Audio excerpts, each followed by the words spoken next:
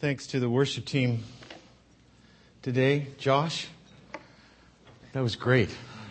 I was, as an old folkie who plays the guitar, but not even a quarter as good, it's great, and I appreciate it. You know, I'm still one of those guys that carries the guitar up high, you know. It's bad.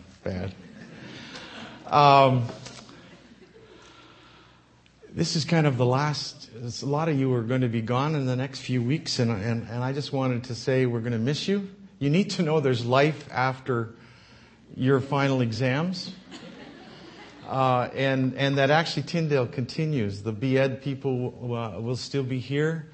The doctor of ministry people come in May and June at different times, and we run a whole summer school program with over 800 students during the summer. But we'll miss the Newfoundland accents.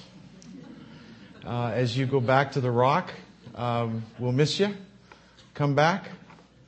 And we'll miss the rest of you as well. And we hope you who are thinking about coming, we'd love to have you here at Tyndale. If you have your Bibles, it's going to seem like a strange passage, but I'd like you to open to Jonah.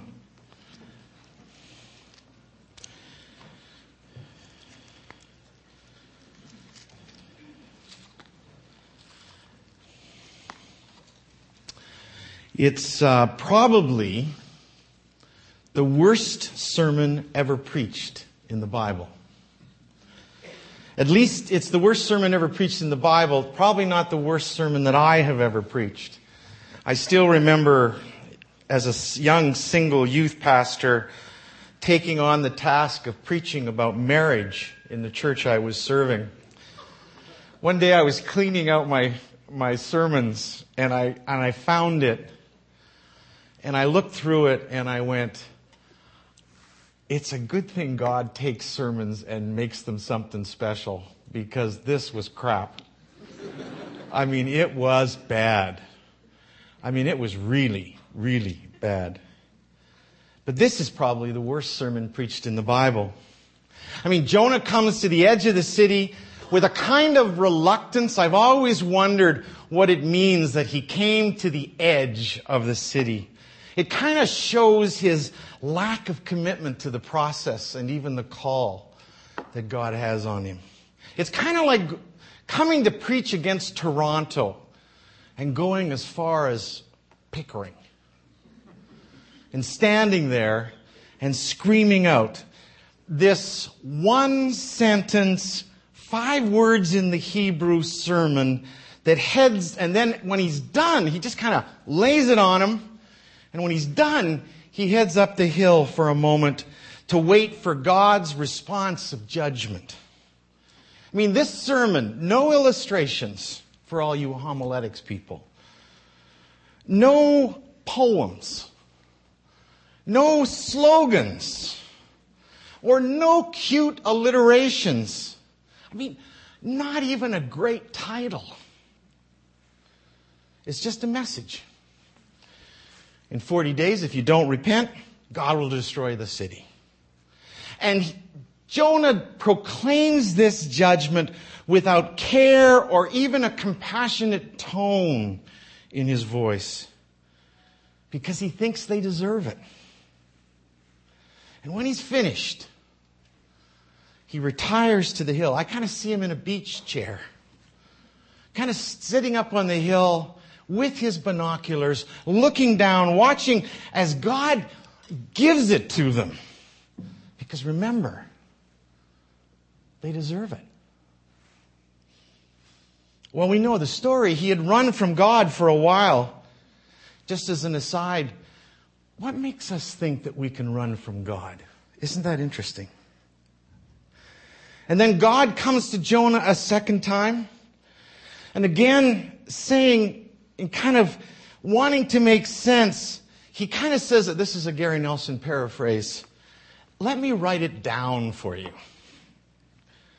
Get up, get out, go to the Ninevites, and tell them to repent. And finally, Jonah, worn out from the whale thing and with no strength left to resist, he grudgingly does what God commands And he goes and he preaches. Nineveh represents power. Nineveh represents all of those things that the big city represents. If you're from a small town, it's the big city. If you're from Western Canada like me, it's Toronto. And in the end, after the sermon, Jonah, under his breath, probably says, "There. Are you satisfied, God? I did it. It's done. Now you do your thing." I remember sitting in seminary at Fuller years ago with my ethics professor, Lou Smeeds. It was one of the wonderful things about being there in those days of sitting together with professors and having coffee and talking about what I thought were big ideas at the time. And we were talking about this whole idea of justice and righteousness. And we were kind of waxing, or I thought I was waxing eloquently. And Lou Smeeds looked me in the eye and we started talking about Jonah. And he says, everybody thinks that the Jonah story is about obedience. But they're wrong, he says. It's much more than that. He says, it's a story which compares God's compassion to the stiff, self-righteous, and the harsh backbone of Jonah. I thought a lot about that. It's not about obedience. But this story is a story about compassion and righteousness and how God holds that in balance. Well, back to the story. The response to the world's shortest and worst sermon is the greatest in the entire Bible. The people of a 60-mile wide city all repent. I've been trying to get my mind around what a 60-mile wide city would look like. And I remember flying into Sao Paulo, Brazil. Some of you who've done that will know this. And they announced to us on the airplane that we were about to land 30 minutes from now, but out of your right window you will see Sao Paulo, one of the largest cities in the world. And for half an hour, we flew in. Well, in this day, that's a Sao Paulo. And what happens is the whole city repents. They start to fast. They put on sackcloth from the oldest to the youngest. They roll in ashes. The king, who must have heard the sermon secondhand, leads them in the repentance. We're told even the cattle repent. And the dogs and the cats. Everybody repents. Even the cows got religion. The city changes, is the point here. The city changes at its heart. Not forever, not perfectly, not from the top to the bottom, but it changes. This is an incredible story when you think of it. Cities can change. I'm an urban missiologist. This is one of the most critical things to understand and to hope for. Cities can change. People can change. And if you do not believe that this can happen, what do you believe about this week that is leading us to Good Friday and to Easter? I mean, what do you believe about the presence and the power of God to change lives if you don't believe in life changing and even cities? What a hopeless place to live in this week. As a result of this city's repentance, look at verse 10 of chapter 3. God has compassion. His long-suffering patience and compassion kicks into action. It says he changes his mind. And he doesn't destroy them. What's that great song we often sing? Thou changest not. Thy compassions, they fail not. God has compassion. And he changes his mind and he shows compassion to the city. But then comes chapter 4, and Jonah shows his heart.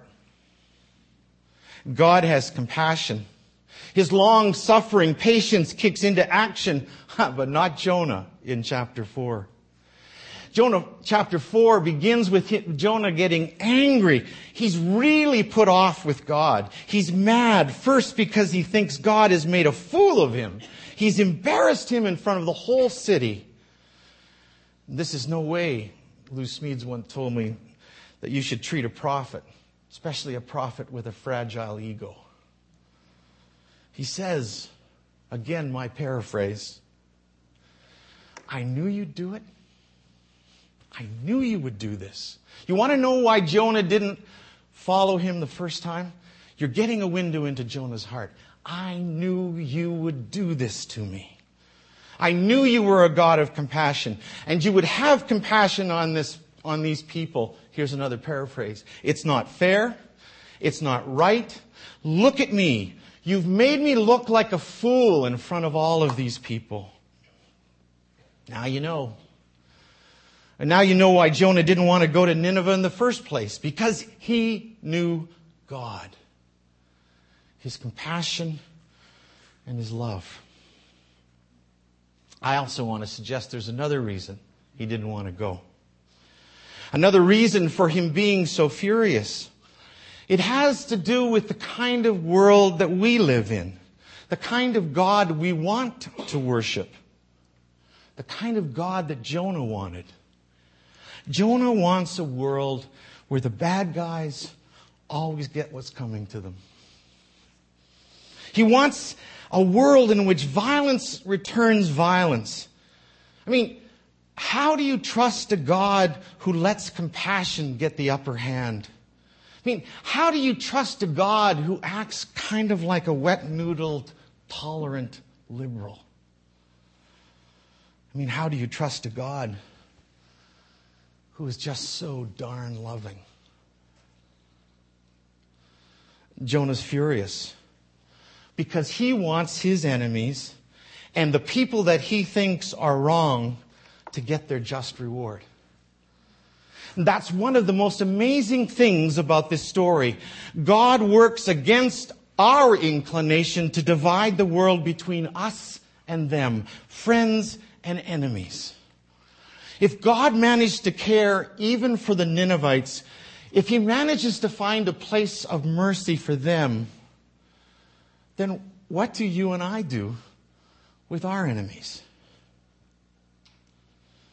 A man walks into an Amish school in the U.S. and he lines up the children and he kills them. And the media flocks to the town to see how these Amish Christians will respond with their anger. And they don't get the story that they wanted, and they get the story they can't understand. Forgiveness. As they watch Amish Christians go to the home of the killer and help his family. And the media are stunned. There's a wideness in God's mercy that we find difficult to understand. God saw people in this story and was compassionate. And there's the problem. And there's the lesson to be learned in this story. Morally righteous people have a tendency to divide people clearly between friends and enemies. Good guys and bad guys. Good girls and bad girls. God sees people in his compassion and wants them to have more time. He wants them to get what they deserve. Compassion and love and a relationship with things. All along, we thought this was a story about obedience. Jonah listening to what God wants him to do and not doing it. We get so caught up in the story of the fish swallowing him, and we miss what the story is about right from the start.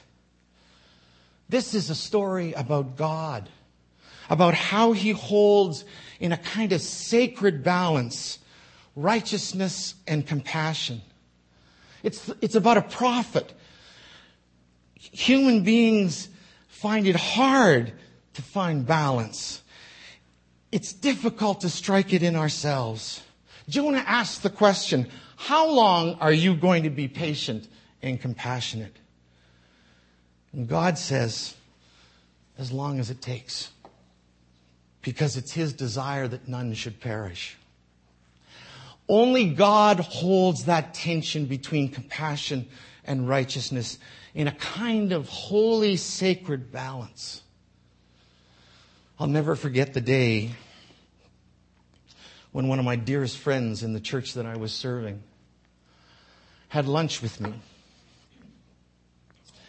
I had an ominous kind of feeling that this was not going to be a good lunch. And I was right. He told me that he was leaving our church. We were the godparents of his children. I was struck at that lunch to the core of who I was. And I said, why? And he said, because we think you err too much to compassion. I remember thinking, yeah, you're probably right. I said to him, his name was Gary as well, you're right. But I said, some people would say that you err too much toward righteousness. And that's why we need each other. We need each other to hold some kind of tension between what is the natural inclination for each of us. This was years ago. And I still remember him looking across the table at me and saying this, I don't need you. We call that our vacation from hell, because the next day we left on a holiday. We had booked this wonderful place on Long Beach in Vancouver Island, looking out onto the water. And Carly would find me oftentimes sitting out on the balcony, just staring out into the water, crying. And I was struck. And I wish I could have responded, but I was so hurt. But what I should have said to him is, yes, you do. I need you, and you need me. Because God can strike this balance between compassion and righteousness, but we only have each other to hold each other in tension. You see, it's not really that difficult to be self-righteous. Everybody does it on a particular issue of their choice. It's really not that hard to be compassionate either. We all do it so well with people we like. But righteousness without compassion is cold and it's hard. And compassion without righteousness is careless and it's weak. But holding it in tension, that's the trick. That is the art. That is the thing that only God does perfectly, and we need to hear it is the heart of God to be righteousness, to be righteous, and at the same time to care compassionately, patiently, desiring change and waiting. Why is endurance a fruit of the Spirit? It's the waiting. That's what we celebrate this Holy Week. I thought you were wondering if this was an Easter sermon. That's what we celebrate this Holy Week. A righteous God's act of compassionate love. I remember a fellow student of mine in a seminary class on communication. We were all to do short personal stories, and he had been a pilot in the United States Air Force. And he'd flown at that time what was one of the most exotic jet fighters. I think it was an F-5 Phantom jet. And I remember being struck as he described. He came in his gear, and he came into the class, and he described what it was like to fly this jet. And he was, we were all jealous. because it sounded so fun to go so fast and so high. And then all of a sudden, he talked about his time when he was in Vietnam. And he started to tell of his experience of flying that jet and doing bombing raids over North Vietnam. And one particular time he began to describe when he was bearing down on a small Vietnam village where the Viet Cong were supposed to be. And he's talked about coming down and pushing the stick down and then releasing the bombs. And just as he pulled back on the stick, he looked down and he saw a whole bunch of people who were going into church. It was Sunday. He began to describe. I wrote this down. He said, I was shocked. I was stunned.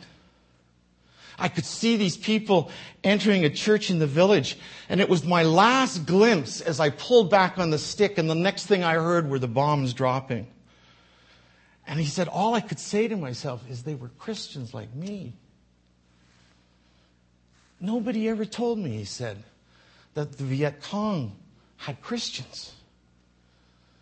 It could have been my hometown. It could have been my church. They looked just like us on a Sunday morning. They worshiped the same way that we worshiped. And I remember him just pausing and saying, nobody told me. Like, nobody told me. And then he cried. And so did we. And I wondered that day, as we all cried, were the tears from the heart of God? Were they tears of wonder and compassion? Were they tears of both righteousness and compassion held in tension because we rested in the heart of God? My friends, don't you dare forget this Easter celebration. Don't you dare forget about a God longing, hoping, believing that we can change. Righteous and compassionate, all in one. God so loved the world that He gave us His Son. Let's pray. With wonder and with majesty, you entered this time with a love that would not let us go. You spoke into our lives by gifting us with Jesus. At the cross and at the resurrection, may we see your heart so that your heart becomes ours. In Jesus' name, amen. Go with the wonder of Easter ahead. Amen.